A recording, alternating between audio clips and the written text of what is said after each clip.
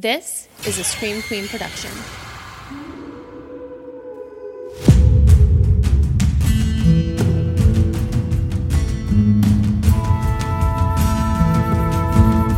I'm Jen Carpenter, and this is So Dead Podcast. Happy True Crime Tuesday, fellow humans. Who's ready for another Dead Time story? Today's story is a rough one, I'm not going to lie. It is pretty recent, and you guys know that I don't really do a lot of recent cases, but I decided to do this one, and then as I was doing my research, I kept finding all of these parallels that just really made my heart so sad. So this one's hard. Viewer discretion and all that. This is the story of Amy Hensley, a young wife and mother who disappeared from Hartford, Michigan in 2011. Hartford is a little baby-sized town located in southwest Michigan, kind of like where your little knobby wrist bone is if you're looking at the mitten. Is your outside wrist bone knobby? Mine is. Anyway, the outer corner, pinky side of your hand, outer lower corner. That's where Hartford is. It is actually closer to Chicago than it is to Detroit. And it's only about 15 miles from my favorite weird as fuck Michigan town, Benton Harbor, home of our long-haired baseball-playing cult, the House of David. Hartford only has about 2,500 residents, so it's one of those towns where everybody knows everybody. And it's where Amy Hensley lived when she disappeared in broad daylight on January 24th, 2011. Amy was born to Robert and Brenda Miston on May 1st, 1980, so she was only 6 days younger than me. We probably, crossed hospital paths. My mom was probably coming home from the hospital as her mom was entering the hospital to give birth. That's how close our birthdays are. She was born in St. Joseph, which is another small city in southwest Michigan, but she actually attended school in Hartford. I would assume that meant that her family moved from St. Joseph to Hartford, but I'm not entirely sure. She loved the outdoors, camping, fishing, hiking, and she loved the beaches of Lake Michigan, many of which were nearby. They were some of her favorite places to go. She liked to go for long walks on the beach. It's not just a pickup line. It's a real thing if you live near the Lake Michigan beaches. Like many a 90s gal, yours truly included, Amy collected Precious Moments dolls and spent countless hours scrapbooking. I don't collect Precious Moment dolls now, but I did. I don't know if I collected them, but I did like them. I just remember that my graduation cake, I graduated in 98, my cake for my open house. Those of you not from Michigan, we call graduation parties open houses. I don't know why we do it. We do. And I didn't even know that other states didn't do it until I was ordering my son's graduation party stuff a few years ago. And everything I looked up under open house wasn't cutting it on the Google search. That was a weird learning experience for me. And we're way off topic now. Anyway, my open house cake was a Precious Moment doll in a graduation gown. I just vividly remember that. So Precious Moments, dear to my heart. During her senior year at Hartford High School, Amy met and fell in love with a local boy who graduated a few years before her, James Hensley. The two met through a mutual friend and became inseparable almost instantly.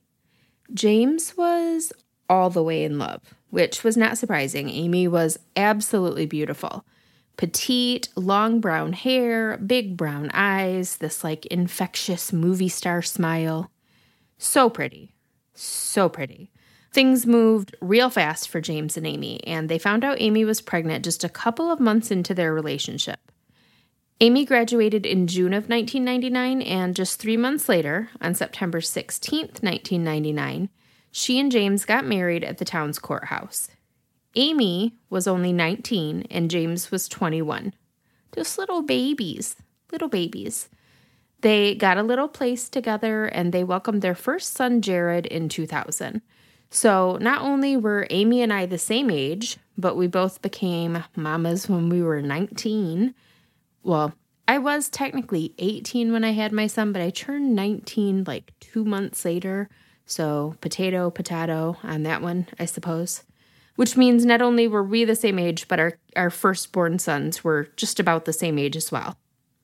A few years later, James and Amy welcomed their second son, Jonah, who is the same age as my second son. So again, to say that I feel kind of like a connection with this case and a kinship with Amy right off the bat here is an understatement.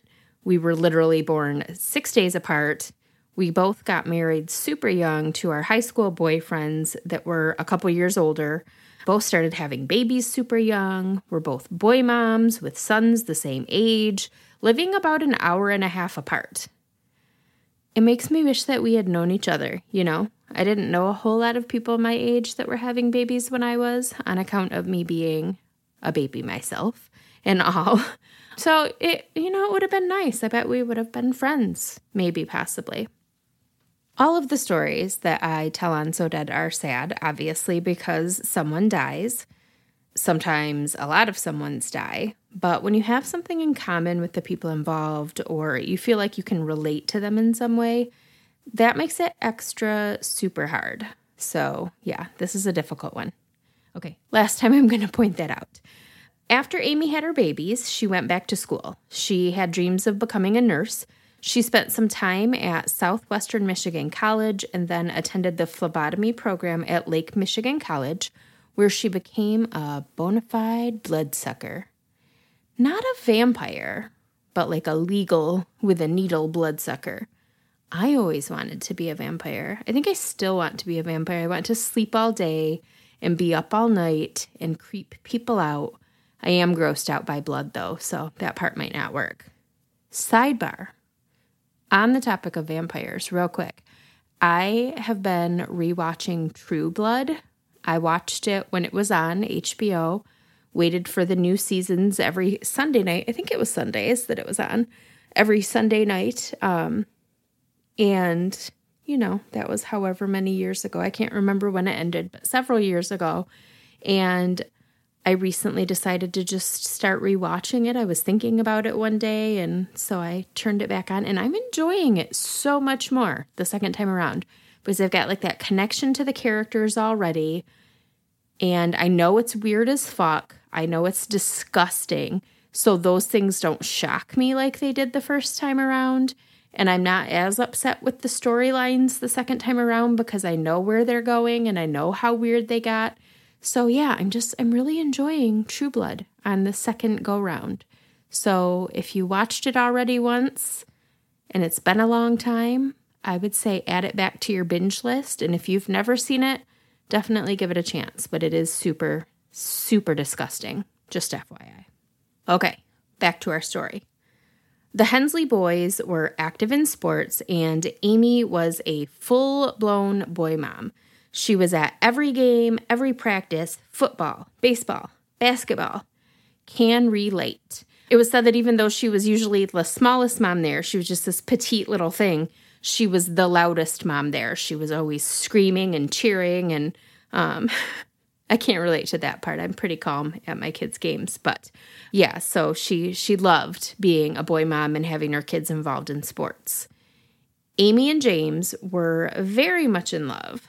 They were best friends, and despite getting married and becoming parents so young, which is often a death sentence for a relationship, they beat the odds and their marriage was solid. They celebrated their 10th anniversary in 2009.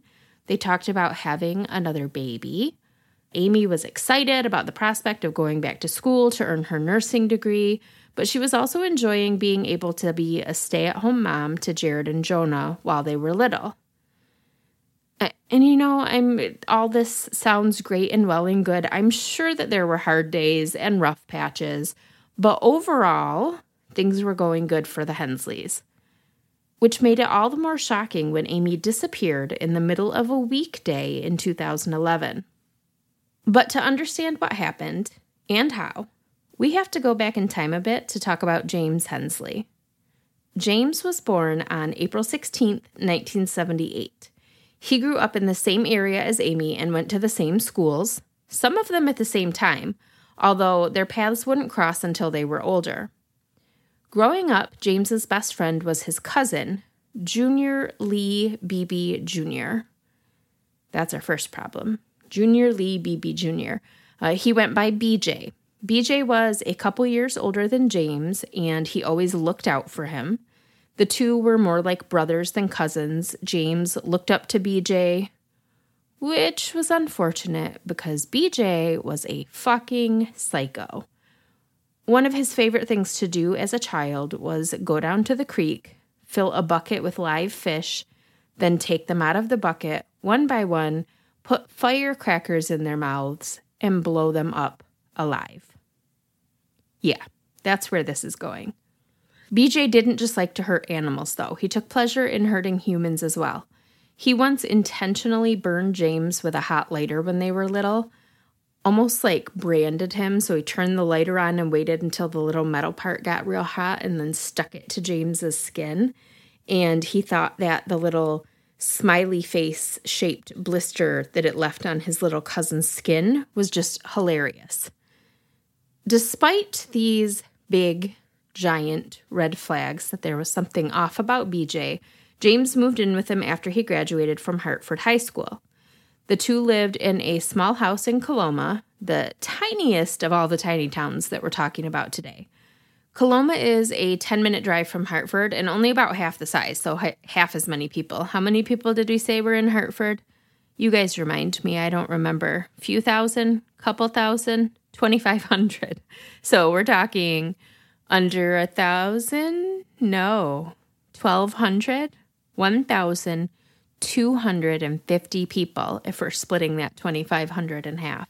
That's how many people there were in Coloma. And still are. I'm really tired, you guys. I'm sorry for trying to do that math and work all the way through that with you. We'll just forget that happened and move on with our story. So Coloma, tiny fucking town, and BJ and James quickly became well-known in the area.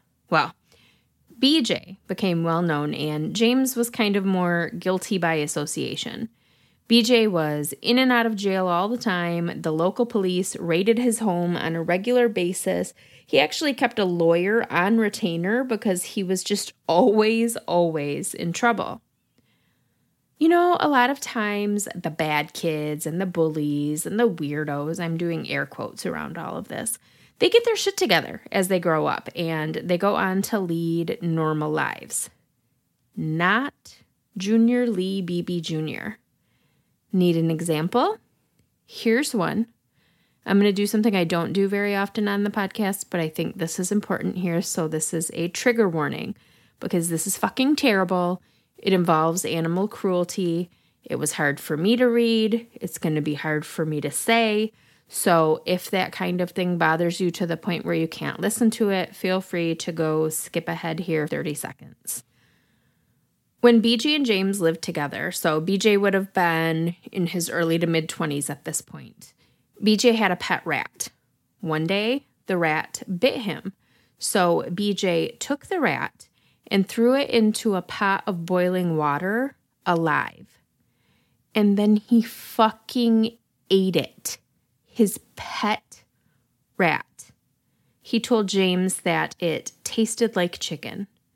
When James asked him why he would do something like that, he smiled and said, "She bit me, so I bit her back." What in the actual fuck? That is, like, I can't, ooh, it's fucking disgusting. Anyway, in 2001, the Coloma Township Police Department burned to the ground in what was ruled a case of arson. Since Junior Lee Beebe Jr. was public enemy number one, all eyes were on him from the start, and he admitted to James that he started the fire, but the case was never officially solved, and BJ was never charged. So, BJ was a bad dude, like really bad. And his best friend, his surrogate little brother, James Hensley, had outgrown him. He was married, he was raising a family, etc., etc. He seemed to have escaped BJ's dark shadow, for the most part. Meanwhile, BJ became an amateur MMA fighter. He was a member of the Southwest Michigan Ultimate Combat Fighting Organization. Although he wasn't very good, he ended his career with a losing record of 3-6. Even though he was seemingly the Antichrist, BJ managed to snag himself a steady girlfriend. For several years, he dated Tanya Howarth, a petite blonde 2 years his senior. Tanya enjoyed the simple things in life: NASCAR, country music, and horror movies. She loved her 2 teenage daughters, although she didn't have custody of them. When Tanya took up with BJ, she actually became further alienated from her family and friends, so whatever was going on with her not having custody of her kids, getting with BJ did not improve that situation at all. It was a known fact that BJ was both physically and mentally abusive. Tanya's loved ones warned her that BJ was going to wind up killing her someday, but she still stayed. BJ both sold and abused drugs, including opiates and amphetamines. Whether he got Tanya hooked on drugs or that was the thing that kind of drew them together in the first place, I'm not sure, but they did drugs together, including meth, and meth is all bad, obviously. So Tanya was not in a good situation. She was hooked on drugs. She's been isolated from her loved ones, including her children, by her abusive, drug-dealing boyfriend. Her life was a stark contrast from that of Amy Hensley, a happily married woman who was adored by her family and obsessed with her little boys. But the 2 women would soon become connected permanently. So back to January 24th, 2011. It's a Monday. It's Michigan in the winter, so probably cold as shit. Amy Hensley is 30 years old. The love of her life, James, is 32. The couple has now been married for going on 12 years. Their sons are 7 and 10, although Jared is just days away from his 11th birthday. That morning, Amy got up, made breakfast, saw the kids off to school, and saw James off to work. Now listen to this. When James went to leave the house at 7:30, Amy was waiting for him at the front door with his coffee in hand. She kissed him 3 times, as was their tradition, told him that she loved him, and then stood and blew kisses at him from the front window as he got into his car and drove away. Like, what? That's how close these 2 were. Because let me tell you, there are entire days that my husband and I don't even speak. We're so busy. And we haven't even been married 10 years yet. They've been married 12 years at this point. So yeah, that's the kind of adorable relationship that they had. Every day, James called Amy on his 10 a.m. break. They already missed each other after just a couple hours apart. After 12 years of marriage. Sorry, I cannot get over this part. On this day, though, Amy didn't answer when James called. He figured she was just busy, but when he called again a little while later, she still didn't answer. Now, she didn't have a cell phone, so he's calling. It's 2011, but he's calling an actual landline, and it's not being answered. After a few more tries, James told his boss that he was headed home to make sure everything was okay. He knew Amy couldn't have gone anywhere. His car had recently broken down, so he had Amy's, so she was at home without a car. He was worried maybe she had fallen down the basement steps while doing the laundry or something, and so he just wanted to go home and make sure that everything was okay. So he gets home, and the front door is locked, which Amy, for some reason, didn't have a key. Maybe James took her keys because he took her car and they didn't think about the fact that she wouldn't have a key. I'm not sure. But the house was locked, which meant that if she had been outside and locked herself out, she wouldn't have had a way back in. Everything inside was just as it should be, except for the fact that Amy was gone, along with her jacket and her shoes. The TV was on, her purse was there, but she was just gone. No note, no nothing. James asked the neighbors if they'd seen anything that morning, and they reported seeing a black truck in the driveway around 9:30 with a petite brunette getting in the passenger side, which would have been Amy, most likely. James figured the truck was probably BJ's, so he called his cousin to see if he'd seen Amy or if he knew anything. BJ told James that he and Tanya had stopped by that morning, knocked on the door, but nobody answered, so they left. James called all of Amy's friends, family, anyone he could think of that she might have left the house with and forgotten to tell him. As the hours stretched on, it got time for the boys to be home from school. Their bus dropped them off around 3 o'clock every day. So wherever she'd gone, whatever she might have been doing, Amy would absolutely be back home in time to meet the boys. But 3 o'clock came and went, and there was no sign of Amy. The bus pulled up in front of the house and let the boys out. They were surprised to find their father waiting for them. James Hensley's first call to 911 was at 4:20 p.m. on January 24th. He calmly reported his wife missing and explained that this was very out of character for her. She didn't have her purse or car. She didn't have her keys. She didn't have a cell phone at all. So police did the thing that police do, and they told him to wait 24 hours and call back if she didn't turn up. James paced that entire night, making phone calls, looking out the window, hoping, praying. On Tuesday, January 25th, Amy's family started their own search. They printed flyers and hung them all over town, knocked on doors, called hospitals, searched neighborhoods and fields, everything they could think of.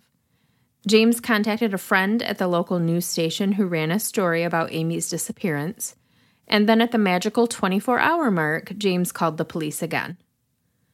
On Wednesday, January 26th, the family held a meeting to talk strategy. Everyone was doing whatever they could to help find Amy. Everyone except for one person, the closest person to James, Cousin BJ. James's father made a comment about how when he dropped off flyers for BJ to distribute that morning, BJ barely looked up from his bowl of cereal and didn't seem all that interested in helping, which was odd. Because remember, James lived with BJ when he met Amy, so BJ had known her just as long as James had. They were family, they were friends, they were close, so it didn't make sense for him to not really seem to care that she was missing. A friend of James who was at this family meeting remarked that BJ had always been weird where Amy was concerned. As previously mentioned, BJ was a drug dealer. Among his offerings were prescription pills, and Amy had a family member with back problems and no insurance, so she would buy Vicodin for this family member from BJ, which meant that she regularly owed BJ money. So he would stop by the Hensley home, usually when James wasn't there, to collect. On one occasion, when Amy couldn't pay him, BJ suggested that Amy repay him with a sexual favor. She was pissed, she was disgusted, she was feeling intimidated and uncomfortable. She didn't want to tell James about the situation because she knew how much it would hurt him if BJ was talking to her in that manner, and she didn't want to come between them. So she kept this from James, but she did confide in one of their mutual friends about the encounter, and this friend didn't break Amy's confidence on the issue until she went missing, which it was a few years from the time this happened to the time she disappeared. James had an appointment later that day to meet with detectives for his first official interview. He couldn't wait to tell them what he'd learned about BJ. What he didn't realize until it was too late was that it wasn't really an interview, it was more of an interrogation. Of course it was an interrogation. He was the husband, and it's usually the husband, we know that. As far as police knew, James had been the last person to see Amy. They were alone in the house together that morning. He was suspect number one. James was frustrated, but he cooperated with police. He wanted them to rule him out as quickly as possible so that they could turn their focus to BJ. Police grilled James Hensley about his wife's disappearance for hours. The next day was Thursday, January 27th, and no one had seen Amy since Monday. That morning, with James still firmly in their sights, police held a press conference and said they believed that Amy was still alive, that she'd left home voluntarily, and they were really just kind of looking for answers on where she was and what she was doing, but they didn't expect foul play. But by that afternoon, rumors began circulating around town that BJ's trailer had been searched and investigators had found blood. While BJ was down at the police station being questioned, a volunteer organization called Michigan Working Dogs went to the Hensley home, where their trained search and rescue dogs were given Amy's scent. The dogs were then taken to BJ's trailer on County Road 687 in Bangor Township, just 6 miles from where the Hensleys lived. The dogs picked up Amy's scent easily, and that evening, her body was found buried in a shallow grave behind BJ's trailer. She'd been shot twice, once in the thigh and once in the chest. But Amy wasn't alone in that shallow grave. Buried with her was Tanya Howarth, BJ's girlfriend. She'd been shot twice in the head. BJ was already in police custody when the bodies were found, so there was no manhunt or anything like that. He confessed pretty quickly. Well, kind of confessed. BJ's story was that he and Amy had been having an affair for about a year and a half. There's no question that he was infatuated with his cousin's wife, but according to BJ, it was a two-way street. He said he picked Amy up about 9 o'clock the morning she went missing, and together they went back to his trailer. Most of this matches up with the evidence. There was no sign of a struggle at the Hensley home, and a neighbor saw a truck matching BJ's in the Hensleys' driveway around 9:30. And then they saw someone that matched Amy's description getting into that truck. So police do believe that Amy willingly left the house with BJ. BJ said that back at his trailer, they watched a video of his MMA match from over the weekend and smoked weed. While police found no evidence that Amy had been in BJ's trailer, she did have marijuana and Xanax in her system, which, look, nobody is judging. Here in 2020, we have been living in a nightmare for the past 8 months. Who doesn't have a little THC or Xanax in their system? Or both. So there was some merit to BJ's story that he was telling. He said that right as he and Amy started making out on the bed, Tanya showed up and caught them. She freaked out, grabbed BJ's shotgun, and she and Amy got into a physical altercation. Both women did have fresh scrapes and bruises consistent with a scuffle, but not like a full-on brawl. So not like you would expect to see on someone if they had been beaten badly, but just kind of a back and forth scuffle. During this scuffle, the gun went off. Amy was shot in the leg, and when she fell to the ground, stunned, Tanya regrouped, leveled the gun at her, and fired again, hitting her in the chest and killing her instantly. She then aimed the gun at BJ and said, "You're next." But the gun jammed, which allowed BJ to wrestle it away from her. He said that he only shot her in self-defense, but both of her gunshot wounds were to the back of her head, which would indicate that she was shot trying to get away. BJ admitted that he and Tanya had been on a bender the entire weekend leading up to Monday, January 24th, when Tanya and Amy were killed. Methamphetamines were found in both BJ and Tanya's systems. Police were buying none of BJ's cockamamie story, and on January 28, 2011, 4 days after Amy went missing, BJ was arraigned on 2 charges of open murder. One of the biggest plot holes in BJ's story was the fact that investigators found no physical evidence that Amy had been in his trailer. Trailers are not big. This trailer was not big. This was not a mobile home. This was like a little camping trailer. It was small. If she had been shot point blank in the chest, there would be blood. There would be DNA. But the only blood and DNA in the trailer belonged to BJ and Tanya. And even if Amy was just having an affair with BJ and there was no murder, if they usually spent time together at his trailer, her DNA would have been all over the place. And there wasn't any. Police did find blood, so BJ hadn't had time to clean up the scene or wipe it clean to where it would make sense for Amy's DNA to be missing. It was a messy, dirty, bloody scene, and none of that dirt and blood and DNA belonged to Amy. So that's pretty curious. That's a big question mark there. Tanya Howarth's funeral was held on February 2nd, 2011 in Benton Harbor. More than 100 people gathered for a modest memorial where Tanya's loved ones, including her teenage daughters, remembered her for her quirks and her love of life. Now, it is my duty to report the facts. So I'm going to tell you guys a very unfortunate story here. Remember, this story was really difficult for me to write and research. I cried a lot. I was feeling really down about it. So while this next part shouldn't have made me laugh, it did a little. So I thought I would share it with you guys as well. I was reading an MLive article online about Tanya's funeral. So this is like a 9-year-old article. It's from 2011. What I'm guessing / hoping happened is that once upon a time there was a link to a photo that has since been broken. So they didn't post the actual photo. They posted the link to the image. That original image maybe got deleted, so the link disappeared. And now this picture is gone and an ad was put in its place. But in this article about Tanya's funeral, this is how it reads today in 2020. Here is a poem that Amber wrote and read during her mother's funeral this afternoon. Amber is the teenage daughter of Tanya Howarth. She provided a copy of the poem to the Kalamazoo Gazette. She wrote, "Stay in the game."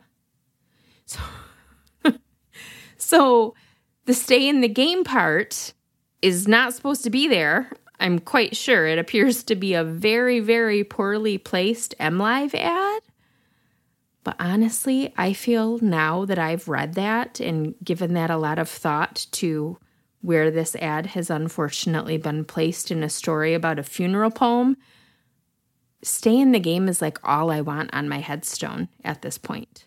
And when I saw that, it reminded me of, I don't know if you guys are familiar, but the case of Molly Bish, Bish, a young girl that was murdered some years back. Look up Molly Bish hamster. I don't want to spoil it for you if you don't know what I'm talking about. It's nothing gross. And again, it's a horrible situation. You know, a young girl was murdered, but it is one of the most unfortunate news bloopers I've ever seen in my life. So look that up if you've never seen it before. Molly Bish, Bish hamster. But this stay in the game thing just reminded me of that. Anyway, Tanya's funeral was on February 2nd in Benton Harbor, and she was buried afterwards at Coloma Cemetery.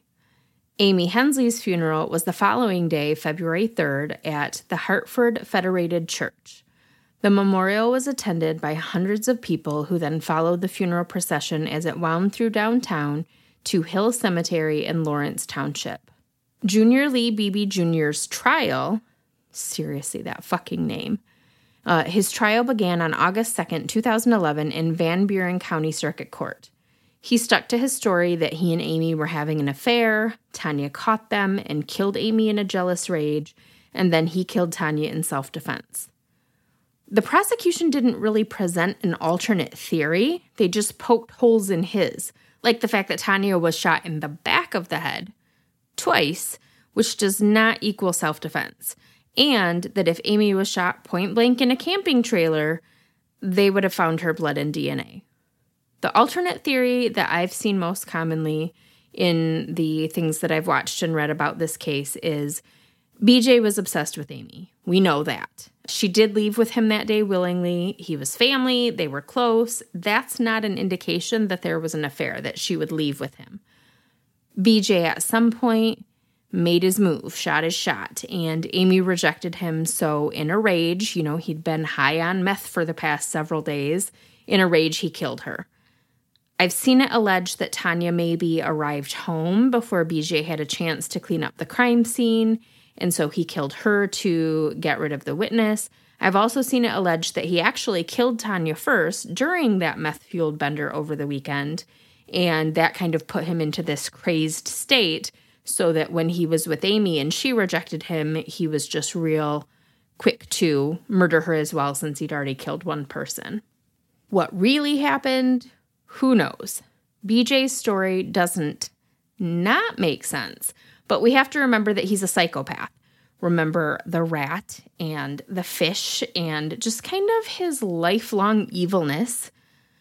A week after his trial began, on August 9th, a jury of 9 women and 4 men found Junior Lee Beebe Jr. guilty of first-degree murder in the death of Tanya Haworth and second-degree murder in the murder of Amy Hensley. He was sentenced to life in prison without the possibility of parole. He is currently housed at the Kinross Correctional Facility in the Upper Peninsula. Was there an affair? I don't know. When the only person left to tell the world what happened is a violent, drug-addicted, lying psychopath, you're never going to get the real story. What we do know is that whatever happened on January 24th, 2011, destroyed many lives. James Hensley lost his high school sweetheart and his wife of 12 years, and his beloved cousin and lifelong best friend, piece of shit, murdering asshole. Not only that, he has to live with the ongoing rumors that his wife and his cousin might have been having an affair behind his back. His 2 little boys lost their mom, who they adored. 2 teenage girls lost their mom. And a small town in southwest Michigan lost their innocence and their ability to believe that things like that don't happen here. And that is the super fucking sad disappearance and murder of Amy Hensley and the murder of Tanya Haworth. Thank you for coming to my Dead Talk. Some of my sources for this episode were Evil Lives Here, my favorite show on the ID channel, mostly because of the theme song, but also I just really like that aspect of the story, the way that they tell those ones. So this case was season 6, episode 4. I got information from a ton of MLive articles. They really seemed to be the only news outlet that was on it with this case. And an ABC News article by Andrea Canning and Jessica Hopper. You can find a full list of resources on the page for this episode on the So Dead website. All right, so how about a little bit of lighter fare before we say goodbye today? I'm going to answer a few more listener questions. I think I've got 4 of them today. We'll see. I don't know. It's late. I can't count. So this one is from Tam M. Her question is, what is your favorite true crime book? How appropriate, since I now own a true crime bookshop. She actually sent this in quite a while ago, so it's funny that it came up on my list today. I found 2 about books, actually. So, Tam, my favorite true crime book is Ann Rule's The Stranger Beside Me, because of the craziness of the story that put the book together itself. So it's about Ted Bundy. There's a million books about Ted Bundy. Ann Rule is my true crime hero, but the way that story comes together, which is, she was a police officer living in the Pacific Northwest. She then became a true crime journalist. She gets a book deal to write her first book about these cases of these girls going missing and being murdered. And little does she know that the killer is her coworker and friend, Ted Bundy. So The Stranger Beside Me is literally, I'm supposed to be writing a book about this case, and the murderer was in my face the whole time. So that story is just so crazy to me. So that's my favorite as far as true crime books go. Brianna asked a similar question. She said, do you have any favorite paranormal or true crime books? I'm going to stick with The Stranger Beside Me. And then she asked, do I have any favorite books from local Michigan authors? Again, funny, I did not make these questions up. I really had these on my list. So the timing is really perfect.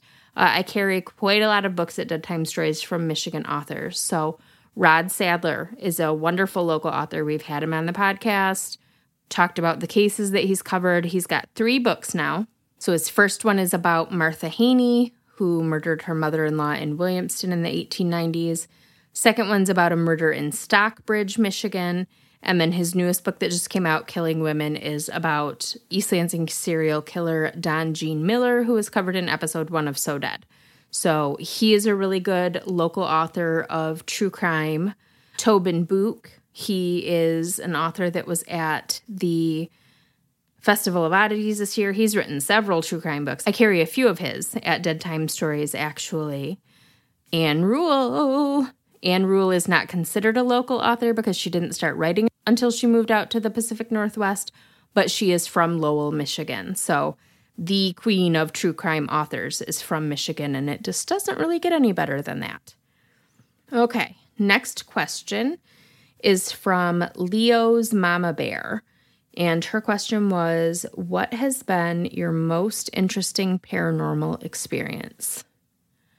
I have to say that it was when I lived in my haunted house, and it was the first thing that I couldn't explain away, which was those footprints on the floor. Because so many things you can say it was just your imagination, or people can say, that didn't really happen. You don't have any proof. There's no pictures, right? Pics or it didn't happen. But this is something that I did have physical proof of. I took pictures of the footprints. There's no debate about whether they were footprints. They were definitely footprints.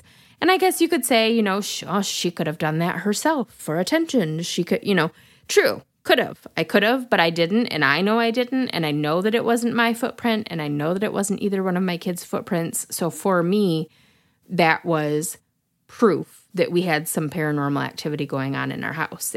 So that's why that's kind of my most interesting paranormal experience. And the last one that we're going to do today is from Amy. Hers is, what is the one unsolved crime you would like to see solved and or answered? I've been asked this one before. I think during a live show when we were doing Q&A, someone asked this question. And so I feel weird choosing this one because it may not be a crime at all, but I would have to say the disappearance of Kevin Graves, because that one just baffles me. Most of these cases where someone's missing for a long time, they're missing, but of course we know they're probably dead, and we a lot of times know who probably killed them, type of thing. Hello, JonBenet, talking about you. But in this case, there are so many possibilities. Anything could have happened. He could still be alive out there somewhere.